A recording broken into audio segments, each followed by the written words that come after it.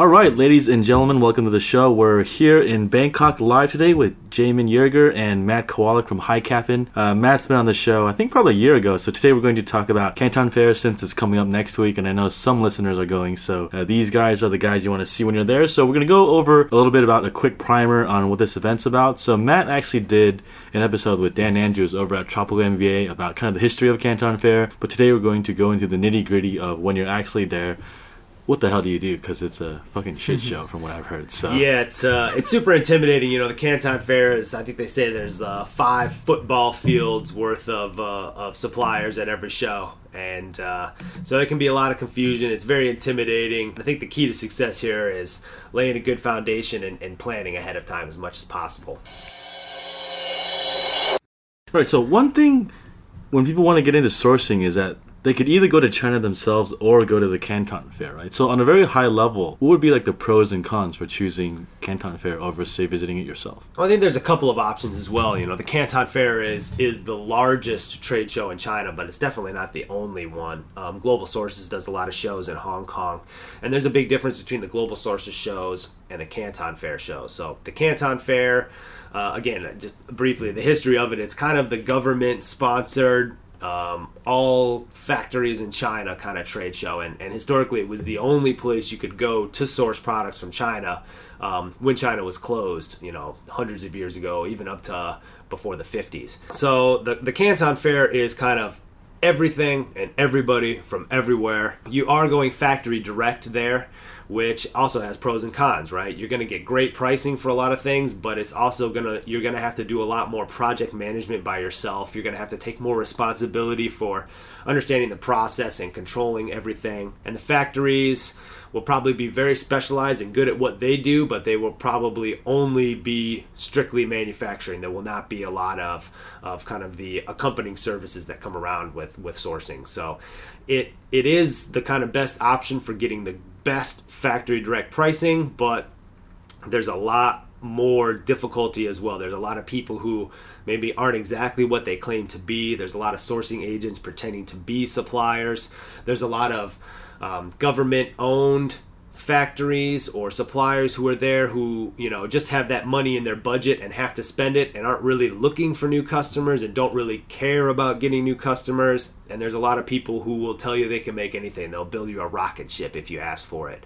It doesn't necessarily mean that they can do it. So the Global Sources shows are a lot easier. You're in Hong Kong. It's a little more friendly. There's a lot of English spoken, but your pricing is going to be a lot higher for the most part, and you're probably not necessarily going factory direct unless you have pretty big orders. Why is factory direct pricing better there than, say, if you went up to their door? Well, what do you mean up to the door? You mean up to the factory itself? Yeah, like if I just fly to the city and actually visit them. Well, I think that may be harder or said than done, because to actually find these suppliers, maybe you can get on a popular format of like Alibaba.com, right? And you could find that specific factory for that material, and you can go visit it, and maybe you could. I think you could get the same price, but the disadvantage is that you spend all that money to come to China to visit one spot, or maybe if you're lucky, 3. Unless you're spending maybe like 2 weeks.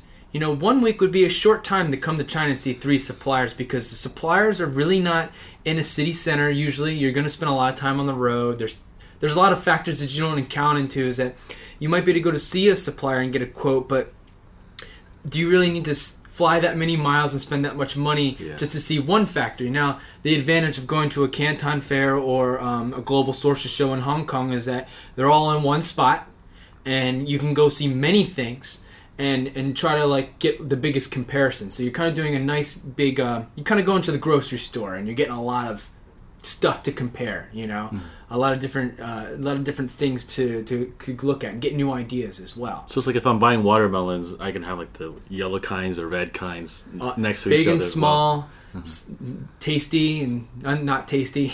Right, everything. I think, I mean, going to the big advantage of the trade show is you can go there and cast a very wide net and get a lot of ideas from pricings from a lot of different suppliers. They're kind of, at the trade shows, they're usually showing their newest products, their newest innovations on everything, so you can maybe even get some ideas that you didn't have before, or some tweaks on whatever product you're looking for. Kind of like chumming the waters a little bit, you know, you're kind of putting out your product and seeing who wants to make it, who's willing to offer a better price. And that's kind of the advantage of being in China, is these areas that are, these regions that are highly specialized in a type of product, because intellectual property protection in China is not super advanced. The pricing in China is very cutthroat because everybody's looking to kind of get that order and get that deal. So you can really kind of start up a good bidding war and get pretty good pricing from a lot of different suppliers. So I think that's a good advantage. So in terms of like a product idea, how well do you need to know the supply chain? Because I think they don't want to talk to someone who has no idea what they're doing, like with just a random idea. But also, if you know it well enough, do you really need to be there? Is there like a middle ground for this, or? Yeah, I mean, I think it depends on, exactly, how much help you need kind of developing your idea. If you just have an idea in your head, I usually recommend people to bring a physical product of something that's similar, because you can at least use that as a base and kind of pivot from there. Show them, I want it like this, but I want to make these changes here, here, and here. At these shows, they'll have salespeople, they'll have engineers on staff that can kind of help you tweak those products.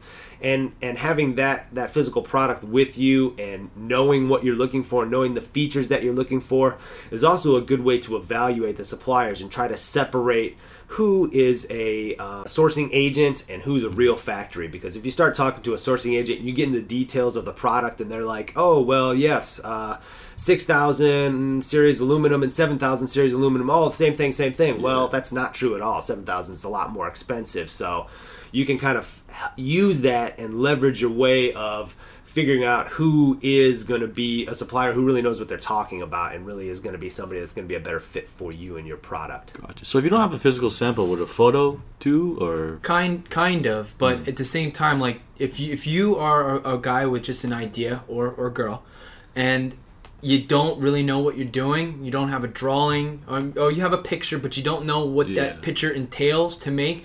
If you're asking a supplier to create something for you, you're gonna have a really hard time getting that product made. And if they do, it will be theirs. I see what you mean. Like you need to have the vision of what you want it to be, not just hoping someone can make it for you. Right. I mean, you can do that, but realize that if they're paying for the tooling, they're going to see that as their product, and they'll sell it to somebody else if they can. So that's another way to be very kind of cautious is if you're coming up with like an innovative new product or something like that, and they know they know your market as well, you could be inspiring / creating competitors as well. So I think that's something to be kind of very, very careful with. So how would someone like protect themselves against that? Can you even protect yourself against that, or? You can. I think that again, it's not, most of the time the intellectual property problems that we see in China usually are instigated by the Western buyers, the foreign buyers. They come in and they've got some Nike shoes or a GoPro or whatever, and they say, hey, I want to do something like this and make a couple changes, right? So they're basically taking somebody else's product and making tweaks. And in China, there isn't that expectation that, okay, this is somebody else's design, I probably can't copy this. The factories are kind of slowly becoming aware of this, especially the bigger guys, because they've kind of bumped into this before. And intellectual property protection and rights in China is developing pretty quickly, but it's still taking time. So I think the best way to protect yourself is to be very upfront and very clear about who is paying for the engineering, who's paying for the design, who's paying for mold fees, and who's going to own that product and that style in the future. If you come with just an idea and you ask that factory to build it, they rightly so are going to see that as theirs because they're fronting a lot of cost and time there. So and production value and engineering costs and things, yeah. And are most of them willing to pay for like molding fees and all these things too? Or no. I would say, it's very rare. And if they do, that's a red flag because they probably are going to take that idea and they see your idea is valuable. No, I don't want to paint that light, but if going back to your question, if someone believes they have an innovative product, let's just say some kind of innovative teacup. Yeah. We actually worked with a guy who had a very innovative teacup that was built on a certain mold that when you turned it one way, it seeped the tea, and when you leaned it the other way, it took it out of the tea leaves, and it just was water. Now he didn't let every person sign an NDA, but what he did do is that he went and did his proper paperwork of getting things registered within China, and in the other countries that he was going to that he was going to sell this at. So while you can't worry about getting everyone to sign NDAs and making sure people don't copy your idea, if you prepare first to cover your ass, to say, is that you would be able to make sure that if something like that does happen, you have something to play with at that point. Right, you're giving yourself cards to play. To play in the future, putting all this into a contract at the beginning and kind of following you can get somebody to sign an NDA and whatever, but the truth is in Asia is your relationship is your greatest security against something like that being happening. If they believe you're going to place good size, consistent orders and you're fairly easy to work with, that's your best intellectual property protection right there. If you're willing, you meet with the supplier and you sit down, you have dinner, chat about their kids, you bring them some coloring books or whatever. Building that strong, stable relationship is the best way to kind of protect yourself. It's not like in the West where you're like, well, you signed this piece of paper, so you promised me this product at this price, you have to deliver it. If the deal doesn't make sense anymore, they're not going to do it, and that's just the way it is in Asia for the most part. Yeah, gotcha. So say if someone has like a product idea, they know how much it retails. So how did they even start reverse engineering this whole supply chain if they were to go to Canton Fair? Well, it's difficult, and it depends on how you're trying to sell that product. If you're trying to go direct B2C, you really need to work backwards and understand what's your packaging costs, what's your shipping costs, what type of pricing are you getting from the factory? Is it X Works? Is it X Factory? Is it CIF? Is it FOB? All of these different types of pricing include different things, right? X Factory means, the product's finished and now it's sitting on the floor in a factory in the middle of China. Okay, well now what?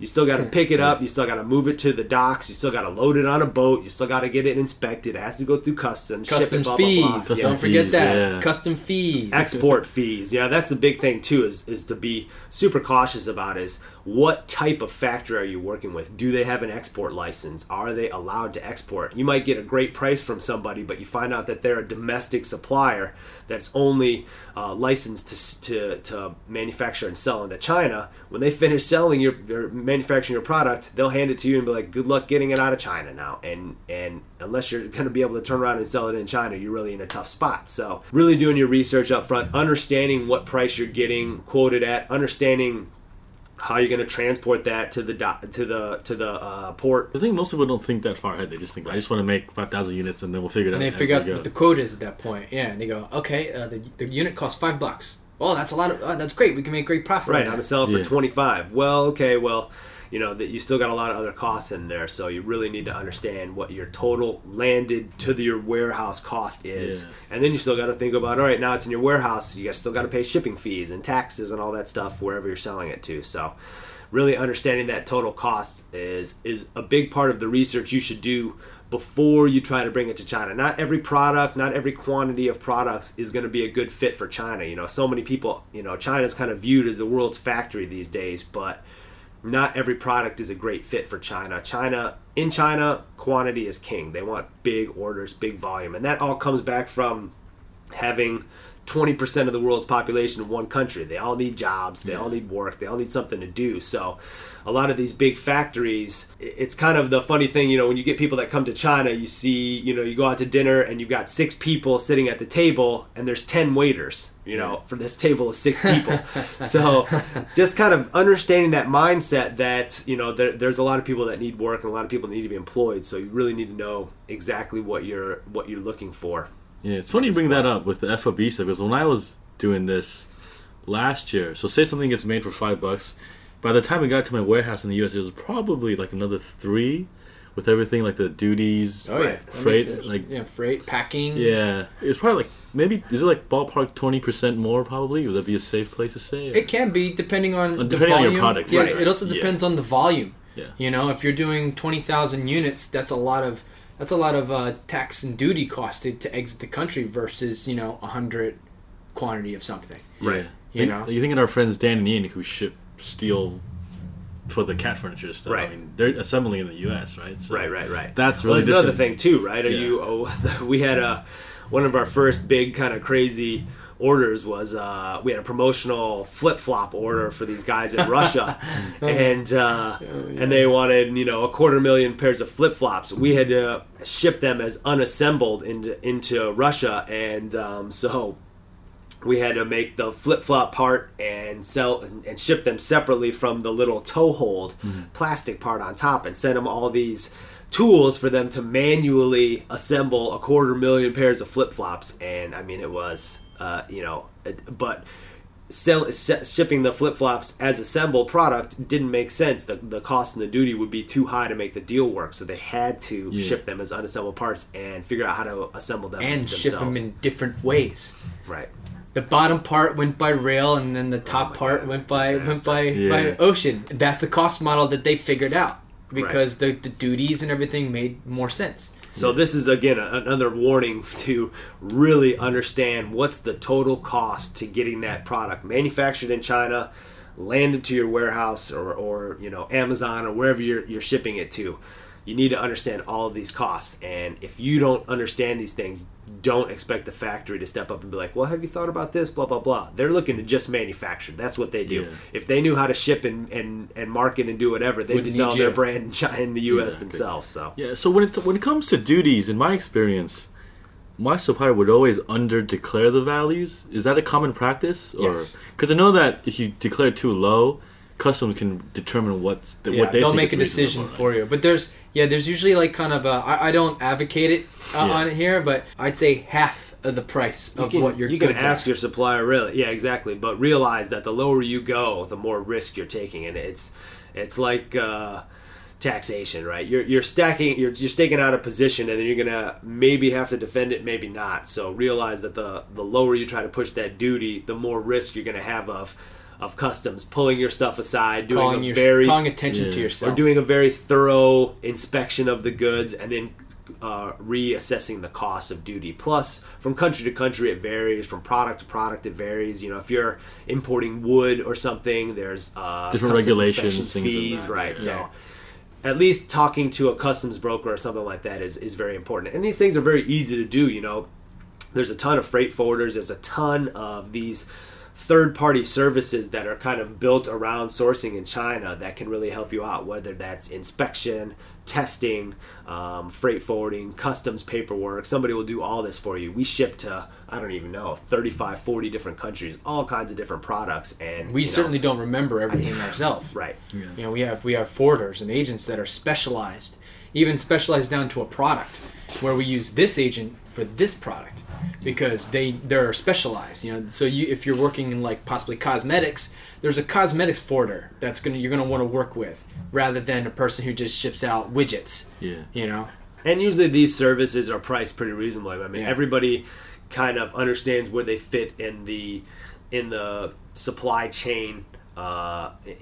Where their position is. So the fees are reasonable. They're usually a small percentage, and there's so much competition. Again, that's the best thing about China, is there's so many people doing the same work that it drives that pricing point to kind of a stable level where everybody has to charge about the same amount, and depending on what the service that you need and how much help you're going to need, depends on what kind of service you're going to get. But that being said, using the cheapest quote every time, if something does go wrong, do not expect a lot of help service-wise. We had a customer who was shipping a lot of batteries from Australia, and they worked with somebody to book a position on a ship. And basically what they do is they take that huge container ship and they chop it up into different sections, and somebody bids on those sections, and they chop it down further and further and further to these different freight forwarders, and all they're looking to do is book that space. So what happened is batteries are considered dangerous good because there's acid and all kinds of issues. Somebody misdeclared what the product was, and those batteries sat in a port in Xiamen or something for 6 months. The batteries were worthless. Guy got paid for the full container. Hot summer, they completely discharged lead acid batteries. They were worthless. Did it hold the whole shipment? No, just the container. Just the container. Yeah. Just a container, but that was their container. I think about $50,000 worth, and now it was worthless. Decharge can't recharge them. Factory said, "I'm not taking them back. I just made it." Right? Yeah, I just made it, and and the freight forwarder didn't want to take any responsibility. It was a hot potato game. Right. Yeah. And they could never get an answer until the poor guy came over and we helped him figure it out. But even then, it was still like, well... Helped him figure out that he lost $50,000. You gotta get paid somehow. Yeah. So when these guys starting out, like, how would you research your customs duties? Do you go to like, is it just HTS code, or is there anything else, or? You would have a code that your product would be classified. Right. Every country's got a full list of everything. You can talk to a customs broker and try to get an idea of what type of product you're looking at. But basically, they just send you out a list of all these products and say, these batteries or this stuff with this. It's called a Harmony Sourcing Code, HS code. Right. So there'll be a list for every country, and they'll talk about exactly what duty it is. And again, you're playing a game here where you're like, okay, well, I think my batteries are more like this, and this one, or my product's like this, and it's a little bit cheaper. Do I want to pay this, even though the actual product might be closer to something else? You can play that game if you want to, but realize if you get caught, there's fines and all kinds of stuff waiting for you. So yeah, or if you want to assemble it later to split the import duty because it's as raw material, it's a little different. Or there's different regulations on where it considers a product is actually made from. You can buy parts from somewhere else and assemble them somewhere else, and it requires a certain percentage of the assembly to happen in one country to be a product from them. They used to play this game too in Hong Kong. So you could ship your product to Hong Kong, have the packaging done there, sent back to China and shipped out from there, and it would be assembled in Hong Kong, and that's a different duty rate for going into different countries. But I think most of that stuff's kind of... that's something that I realized with like genuine leather. They said it only needs to be like 55%, and sometimes on jacket it's only that one piece where the tag is. Right. That's genuine. And I mean, they're not lying, but the whole jacket isn't genuine. It's just that one tag you're holding it at. Right. And you're just like...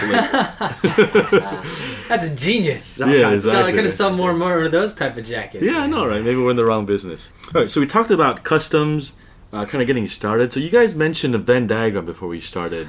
Right. What's this deal about? There's kind of the golden triangle of product sourcing from China that you really need to be careful about. And we usually talk about it as a Venn diagram, 3 overlaying circles of price, quality, and the speed of manufacturing. And we usually tell our customers, you need to focus on the 2 of the 3 most important ones. Do you need the absolute best price, and the quality and the speed is not as important, or you need good quality and fast turnaround, but you're willing to pay a higher price?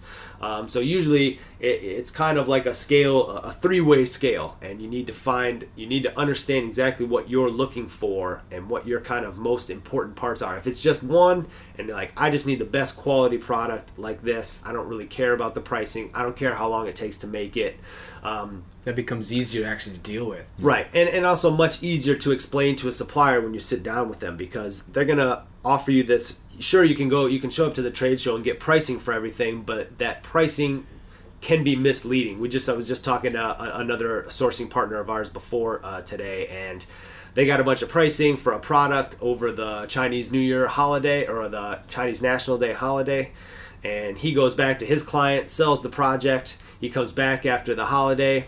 The person who, the sales rep at the factory who gave him that price got fired, isn't working there anymore. New guy comes in, hey, it's 20% more expensive. He's out $7,000 US because he already sold the product to his client and he's got to move forward with it. Nobody else can quote at that same product. So there's a lot of this bait and switch that happens, not as much as used to, but sometimes still quite a bit, where they underbid a project purposely to try to get you stuck where you've already made the promise to your client, or you've already paid a deposit, and they switch it. So really trying to understand exactly what you're looking for and making sure that you're communicating accurately to the suppliers what your requirements, what your needs are, exactly what material you need, exactly what type of plastic, what type of metal, so that you're making an apples to apples comparison between supplier quotes. And you're not, oh, well, these guys said it's super cheap. Well, what are they quoting? What exactly? Did they just see a picture of some product? Well, sure, I can quote something out. It doesn't mean I can actually deliver that product at that quantity on time for that price. Yeah, so in terms of like communicating with a supplier, like now in 2014, China's been making the world's stuff for 40, 50 years now. So you probably have some second generation people in the family in these factories. Do they have good English, or like what are we dealing with here? With kind of like it's usually the sale. They have sales teams. The more advanced, bigger facilities will have English sales teams, and they'll be kind of responsible for your day-to-day emails back and forth, and you're dealing with them. The problem is with that is that they are salespeople, and that's it. They're not engineers, and they're not the boss. So sometimes, that leads to like slower quotes, inaccurate details or specifications because they're trying to sell a product, or just maybe they're just inexperienced. Like they don't know if certain things can be done. They need to go ask the engineer and then ask the boss if the price is okay. Yeah, exactly. For what we're trying to do. Yeah, exactly. It can't happen right away. Yeah. They don't have the breadth to be able to do such a thing. They've basically been hired because they speak English. Yeah. Not because they're good salespeople, not because they know the product. They just fit a need at that point. So that's not for every facility. If you're going, again, the Canton Fair versus kind of like a sourcing in Hong Kong, global sources, that will be very English friendly and more services, but also expect to pay probably 20% more. Right, that's the same thing. I mean, we specifically look for suppliers that have no website, no English-speaking sales staff, because all of that stuff ends up being built into your price, and we can do that because we have that skill. We have an on-the-ground team. That's where our skill set is. So, depends on how advanced you want to get. But yeah, you can go to the Global Sources show and find a reasonable price to get started with, and if your quantities increase and you feel like you want to get a little more adventurous, you can go out and find a supplier who doesn't have maybe that same English speaking skill set or sales reps or whatever. And if you're willing to take more responsibility on the project management side, yes, then you can find quite a cheaper price. But the other side is, you're going to have to deal with more stuff on your own. And if there are problems, it's going to be your responsibility. And, that's one of the advantages for us is if there is a problem, we're at that factory the next day, physically on the floor, asking for somebody to explain to us what happened and where things went sideways. Yeah. So when you talk to a factory, is it pretty normal to talk to a salesperson? Or because for me, I talk to the owner directly because it was a small company. But now I talk to a salesperson, but generally speaking, is it a salesperson you usually go through, or what's like the hierarchy? Usually, yeah. Mm-hmm. And like your first contact, usually if you're contacting them, if you're contacting them at the Canton Fair, or if you're contacting them at Alibaba, it will be a salesperson for sure at the very beginning, unless it's a very small factory and it's like you said, it's a second generation savvy guy who's trying to open up his own business. He speaks some English, and then that's a very small factory, and that could be a really good relationship like you've developed with yours. It's a small company, it fits your specific need and the quantities that you make, and also it's the relationship that you're able to work with. It's funny, like she asked me about like Pinterest, social media, how to use AdWords, stuff like that. It's kind of cool. So, yeah, it's interesting. Well, this is how email marketing works. You should build an email list. And be careful because she'll be your competitor next year. Yeah. Well, she's trying to find more people to do OEM work for herself. Right.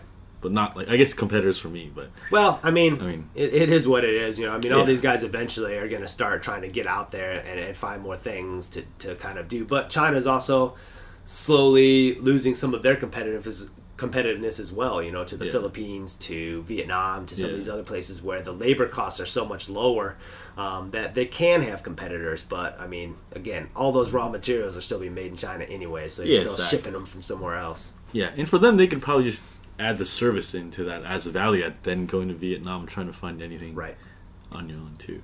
Yeah. All right, cool. So going on to this, talking about factories thing, when would it make more sense to use an agent rather than factory direct? I think an agent is valuable when there's a couple situations. One, you don't have a complete grasp on maybe what the product is or what goes into making the product, and that agent has that technical skill, and they're providing that like value added there where they know what they're looking for. They possibly already sell or produce that good for other customers at the same time, so they're basically taking that skill and putting it off to someone else. Or two, you have a business to run and you don't want to manage a factory, and so like a good agent can also be a kind of a service provider, meaning that they're your ears on the ground because you're paying them to get the job done. So they're completing the tasks of maybe communicating the correct things to the facility, getting samples made for you, and receiving the samples, and being closer to that instead of, them maybe sending the sample, then send it to America, and then send it back and making calls, so maybe you can save some time there. So those are the kind of the two situations. One's they're providing a skill, or two, they're filling in that agent role as kind of like that admin that you don't have, or want to possibly take responsibility for. Because you're managing like 20 suppliers, you don't want to be the guy emailing everyone. Yeah. To figure all this stuff out. Yeah, I mean, we've had some crazy projects like that. We did a skateboard project for a company in Brazil where we were managing, 11 suppliers for one project. So for the skateboard, we had somebody to do the wheels, and somebody to do the grip tape, somebody to make the skateboard, somebody to make the trucks, the bolts, screw the trucks into the bolts. The plastic, the packaging. One plastic ring that goes into the truck, right? Yeah, in the truck, exactly. Yeah. We sourced that by itself. but for us to do that, instead of going to one manufacturer who would do all of that together, we save 30%. 30% on a large order like that end up being thousands and thousands of dollars. So for us, that's something that I can make these decisions and hand it off to our production team, and they run with it. I'm not communicating with these suppliers, so it makes sense for us. But if you didn't have that capability, you wouldn't even be able to do that project. So to be able to go to an agent who's like, hey, I one-stop shop for everything, you can turn around and focus on marketing and sales of your business. Another thing, too, is a lot of these agents will have a long-term, better developed relationship with that supplier, where maybe their cousin used to, gave this guy a loan and helped him get his business started. So he'll do a 50-piece order for you when his regular minimum order is 300, and an agent may be able to get you in there and do smaller projects, or they may be able to offer engineering services or something like that, where there's a strong value added. I always tell people, when you're thinking about using an agent, what is that value added? Are they just getting you a price? Will they let you inspect the facility on your own? I think if you're going to find a good, solid agent, and you say, hey, look, I do want to work with you, I just need to look at this facility, I want to make sure that there's no kids running around this thing. I mean, even today I've gone to some facilities where the kids are hanging out in the factory after school or something, maybe not working or whatever, but doing their homework on a factory assembly floor or whatever. And it's just something where, depending on what your needs are, you can kind of discuss with an agent and see, are they adding a legitimate service, or are they just standing in the way and being a middleman and adding a value, or adding product pricing to your product just to be able to do it and find a factory. Gotcha. So when you talk about pricing, what's like the typical way the agents earn money? Is it just a margin off the top? Or? Yeah, margin off the top, and probably a margin on top of your side, and probably a kickback from the factory. So he builds it in when he gives you the pricing, basically. For the most part. Yeah. Mm-hmm. And so when you negotiate, in that sense, he'll basically have a certain level that he won't go under. Or do you have a negotiating room when you go through an agent, or how does that really work? I think it can't be too low. I mean, you can't drive him down to the bottom, because then the project is no longer valuable to him or her, and then they won't really look at it anymore. So you definitely have to come to a price that you both feel comfortable with. And if you're just driving him down, and you got the price you want, but then he or she didn't get the price they wanted, the value and the kind of the tension of your product goes way down. Yeah, I mean, they're just going to cut corners to find that cost. They're going to substitute materials, or they're not going to do QC, or the project gets put on the back burner and they don't really care if it gets finished at all, because once you got your deposit in, then they kind of can put the screws to you, because you've got skin in the game now. So I always go back to that. I don't know if you remember a couple years ago when they had all those problems with the drywall in the U.S. that was getting shipped. It was crumbling and smelled like rotten fish or something like that. The buyer had pushed the pricing so low that the pricing was actually below the cost of the raw materials for that product. Now, if you're one thing I've learned in China is nobody ever sells you something that they're not going to make a profit at, no matter what they say. You're going to hear this all the time for factory. Oh, I'm not making any money. I'm not making any money. You're killing me. I'm losing money. Nobody loses money. That's never true. Right? Neither do we. But for the most point, I mean, there is a slight concern there, because, again, going back to understanding what their mentality is sometimes they have to keep those machines running, right? If the machines stop running, it's not that they're not making profit, they're losing money by not running those machines. So sometimes they'll take bigger volume projects that they're not making as much profit on because they have to keep those things moving. So if you do have a higher volume project, you do have more negotiation and more leverage. It's not necessarily that the supplier is going to make a ton more profit, but for them it's insurance that, all right, everybody's going to get paid, the workers aren't going to go on strike, I'm not going to have to screw these guys over, and that's a benefit for them. We have a couple of clients where we take the projects on at a lower percentage, a lower profit margin than we usually would do, because the volume's high enough that we know we need to feed some of these to our suppliers to keep them happy, that they can run these high volumes per one SKU, and then they'll turn around and help us out at the lower ones where we're making a much higher percentage. Gotcha. So to understand this right, you're better off giving them a margin than squeezing everything out and then have them cut corners to build the margin for themselves. Definitely. And I think that, if you're really trying to press them, you really don't have a ton of leverage unless you got good volume, right? Yeah. They don't care so much about doubling the price to do 100. They'd much rather do 1,000, right? So even if they're going to make that same amount of profit on 100 and 1,000, they want that volume, not a higher profit per piece. Because it's a splash in the pan versus, stability of a month. Right, and they have to pay the workers. The workers usually get paid on a per piece value. So whether you say, I'm going to pay double for that small order, that doesn't pay the worker who only gets paid per piece. Right, and again, so it's a volume game. They're going to have to shut off the machines and they're not running, so they're losing money, one. And two, not only do they have to pay the workers per piece, but they need to retain those workers. They need to have enough work to keep those guys busy, because otherwise they're going to go home at Chinese New Year and not come back, because living in these factory towns in China is not great. So if they can take that money, or they can earn similar money working their farm back home, they'd much rather do that than sit in a factory all day. So It's an opportunity cost, right? They have to provide their workers with a good enough opportunity. I mean, we see it all the time now when you drive around the factories. Everybody's looking help wanted. They can't find enough people to work in the factories because they're just not able to necessarily keep those the quantities high enough and the machines operating and running. Yeah. So we talk about quantities. I think everyone kind of knows like MOQs are kind of negotiable, but so say someone says 500 MOQ, what is like a good order to base off that number? Because I think when you're starting out, you see the MOQ number, but you don't know what's a big order or a small order. You only see that number. Is there a way to like extrapolate this from like a certain number? From product to product, I think that's really hard to say. I mean, there's some products where there's definitely hard lines on MOQs. Like, for example, packaging. Mm-hmm. Like, packaging won't be below the thousands. Right. And if you're going to do it below the thousands, it's just probably a small print shop and it'll cost you out the nose. But then, as you're saying, you see a place that says 500. Oh, but we'll do 100. And that's fine, but it won't last for very long.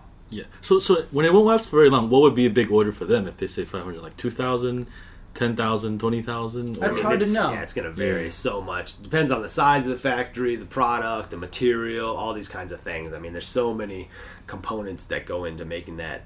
You're not really going to know. And some might say 500 and they're like, okay, I'll concede and go down to 400. Some might say 500 and say, okay, I can do 100, right? So it's weird because I'll get quotes from a supplier where it says MOQ, 3,000 pieces. Here's your pricing for 500, 2,000, 1,000. I'm like, well, that's not a minimum order quantity if you're going to quote me 3 prices below that minimum order, right? So it is negotiable for the most part, and some people stand harder than others, and some people say, I will not go below this, and some guys are like, well, I mean, the minimum order doesn't really even mean anything to them. Yeah, like one thing I noticed is that MOQs, you might as well try different quantities just to get different quotes, because like packaging, if you're getting like 500 boxes, 1,000 boxes at the minimum, you could probably order like 5,000 to pay the same amount because it scales, some things scale better. Right, and same thing with packaging too, right? You buy, if you know you're going to keep ordering that same product, you're going to need it, it makes a lot of sense to order a higher volume and keep those. We do that for a lot of our customers where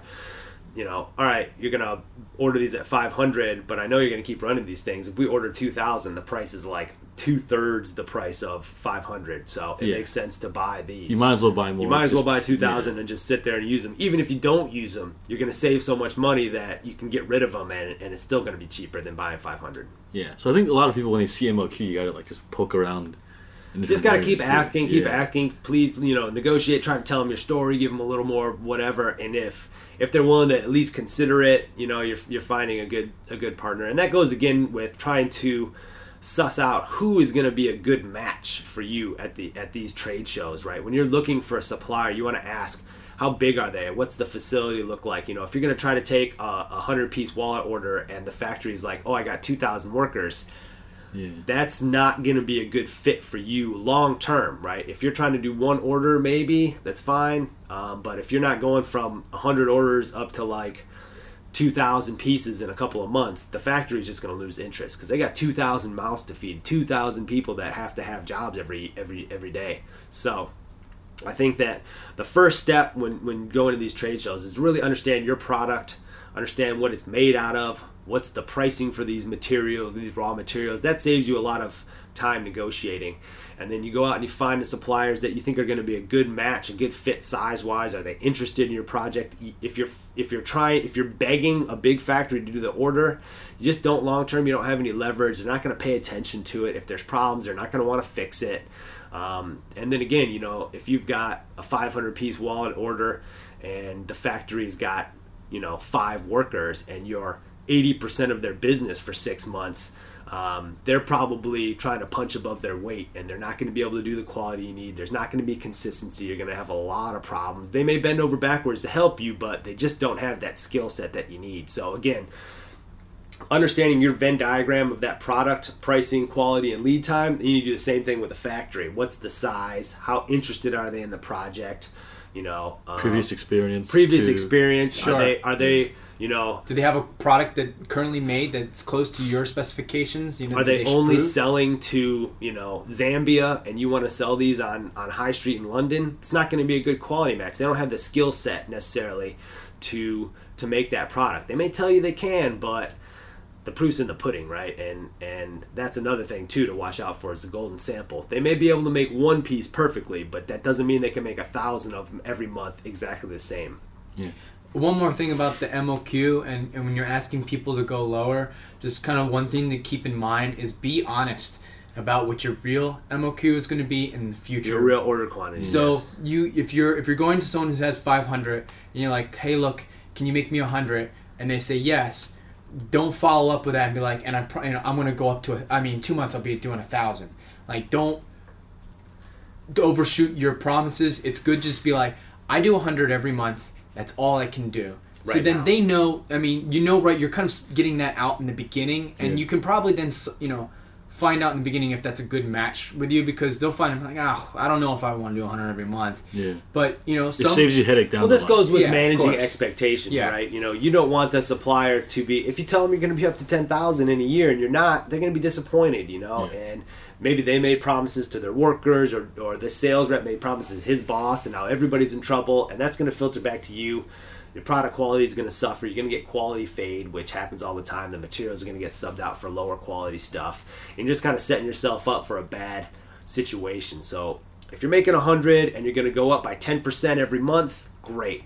Just try to be honest with that, and don't try to leverage yourself into getting a better price on this one order, because you're going to get one order that goes through okay, but the next reorder, you're going to have a lot of issues and problems, and it's just not a long-term solution. So if you're looking for a supplier that's going to be consistent quality that you can work with, we've been working with the same bag supplier for 3-4 years now, and we've got great relationship. Knock on wood.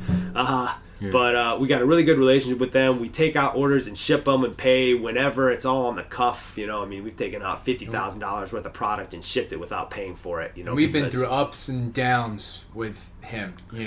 But we communicate clearly. Whenever there's an issue, we don't yell and scream, and we don't only call him when there's a problem. That's another thing that we talk a lot about with sourcing people who are buying products from China. If you only talk to your supplier when there's an issue and they only see you as angry emails and angry phone calls, they're not going to want to pick up the phone when you call. I got customers like that too. Every time they call, it's like, ugh, I don't want to talk to this guy at all right now. And it's not, it's just because of the way that's set up. So this all goes back to the building a good relationship. It's not about buying a fancy bottle of cognac every time you see them and doing these kind of things you see in TV and the movies and the guanxi BS. Building a good relationship is about treating them as an equal partner and saying, hey, look, what do you want out of this? What are you looking to get out of this? They want consistent orders. They want a reliable partner. They want you to be honest with your requirements. They want you to know what you're doing. And this goes along too when we talk about doing inline QC, quality control. If you only look at the product when it's finished and you're asking your supplier to go back and change these finished products, that's very expensive for them. If you can notice that they got the wrong color red at the beginning before they switch it, they'll buy a whole bunch of new paint, right? Because it's easy for them to fix that problem at the beginning rather than going to fix that problem at the very end, right? So when I hear all these stories about Westerners saying, I got screwed over, blah, blah, blah. Well, you really put yourself in a bad position, or you asked way too much from your supplier. And again, like we said before, most of these problems in the IP come from the Western side. And a lot of the problems with quality of the products come from lack of communication. You place that PO, and then you don't talk to them until the order's ready, and then there's a problem. Well, you didn't do anything. You didn't do anything to ensure it was going to be right? It's your responsibility, too, to make sure that they're doing everything properly. Chinese is a very different language. Just because they say yes to everything and they say they understand, make them show you they understand. And I think a lot of it comes from the Western attitude where I give you money, now you go figure it out. I don't have to but then it's also the sales system in the West it works that way where you don't have to have a relationship with a guy you call on the phone to order your pool supplies. Yeah.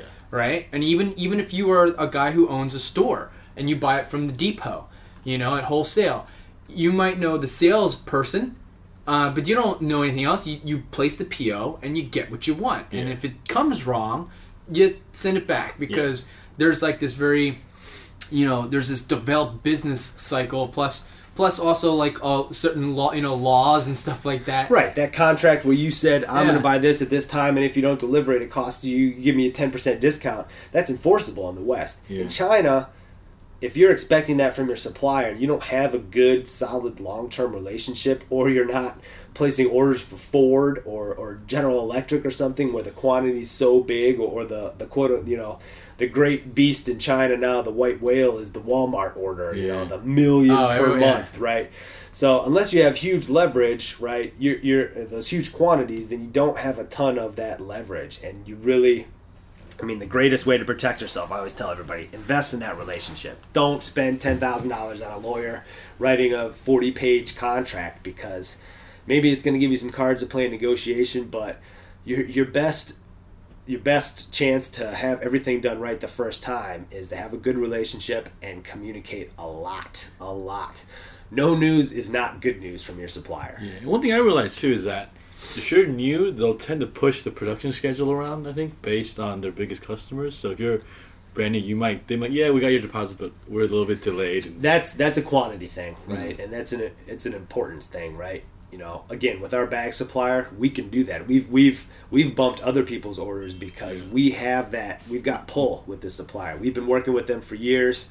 A new guy, why would they trust you anymore? They don't know you from the next guy down the street. So just because you put that order in and they've given you, remember, all these quantities, lead times are estimates. This is always what I put. Just because they say 35 days, we've learned that you got to build in 10-15% all the time. There's always a problem, always an issue. And this is not because the supplier is trying to lie to you or trick to you. These suppliers are so hyper specialized that they're using other suppliers, right? They're also hyper-specialized. Right. Yeah. So our cap supplier uses a subcontractor for embroidery and a subcontractor for printing and a subcontractor for packaging. And if you don't know who they are and you're not communicating with these subcontractors as well, they can, there may be some delay from there, or they'll fabricate a delay and they'll put it on somebody else. Again, this is part of the China non-confrontational negotiation. It's not their fault that the production's late. It's a sub-supplier, so you can't really yell at them. It's somebody else's problem. So, again, this is a cultural thing. Yeah, exactly. All right, cool. So we're running up to about an hour now. So tell me about Running with China now. This is kind of your new project.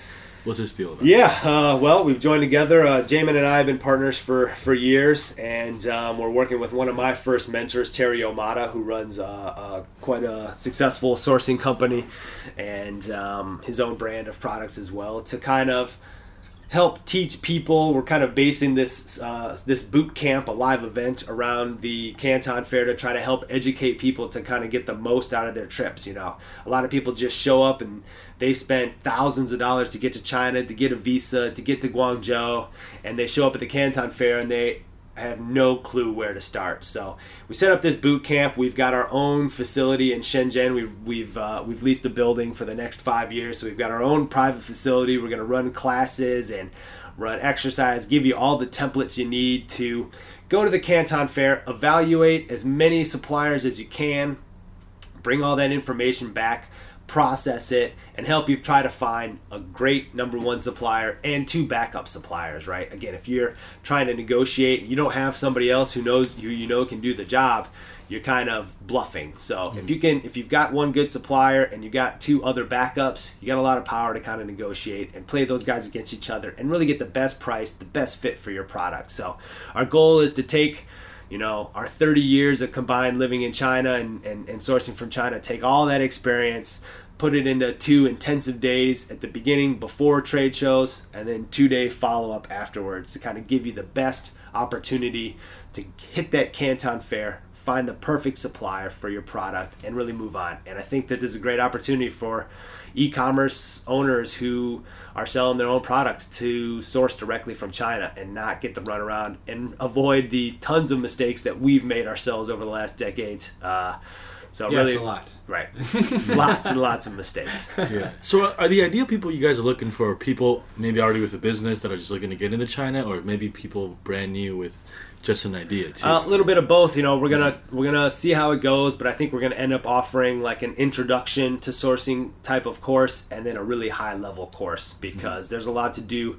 For those guys who have been sourcing already, there's ways to leverage better pricing or terms or something and really understand your business and how it flows and what's the best way to work with a supplier long term. Everybody wants to get to that point, like we were saying, where we can take $50,000 worth of product out, ship it for 30 days and pay back later. That's a great way to for the cash flow, flow your business, right? Yeah. It really is super helpful. So there's a ton of things that I think we have a lot to offer people who are brand new to sourcing and need to know where to start and how to find a supplier, and people who have been in the game for a while and want to keep their teeth really sharp and really stay on that cutting edge of what's happening in China and sourcing, but aren't living there necessarily. Yeah, like one thing just on the side note, I think the real leverage point is that if you already have a brand and you can tag a product underneath that, that's fucking like aerosol right there. Because if you're starting from scratch, you got to manufacture everything, build the brand. Yeah. Whereas if you already have something and you can just tag products in there, like Right. you should totally be at the Canton Fair too. Right, exactly. And if you've got that traffic flow and people who are coming to your website and looking for stuff, and you can kind of build out a ring of products around that and a couple of more offerings, and you're getting them directly from China, and the pricing's low enough for it to make sense, it makes a lot of sense for people to kind of be able to go directly and find a product and build their own brands and expand their brands as well. Yeah, you're using a popular brand through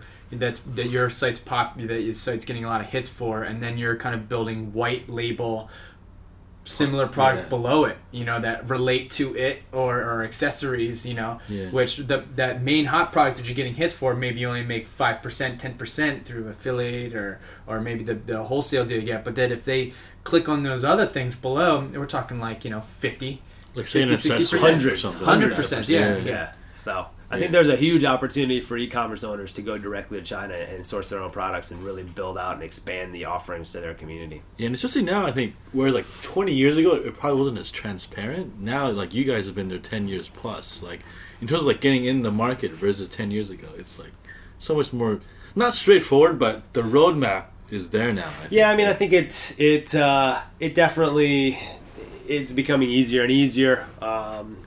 Like, how would you do this like in the 70s with no internet? Like, you just had to fly. No you had to idea. fly it. Oh my gosh, yeah. Jesus. It is funny though, because you think back to all those toys we played with as kids, Ninja Turtles, Yeah. and He-Man, and all that stuff. All these poured plastic injection molding stuff that all came from China, and think about what those factory workers must have looked at when they saw a He-Man toy back in the I've never even seen it on TV. Right. Yeah. Yeah. I mean, even today, there's such a cultural divide in China. It's funny, you know.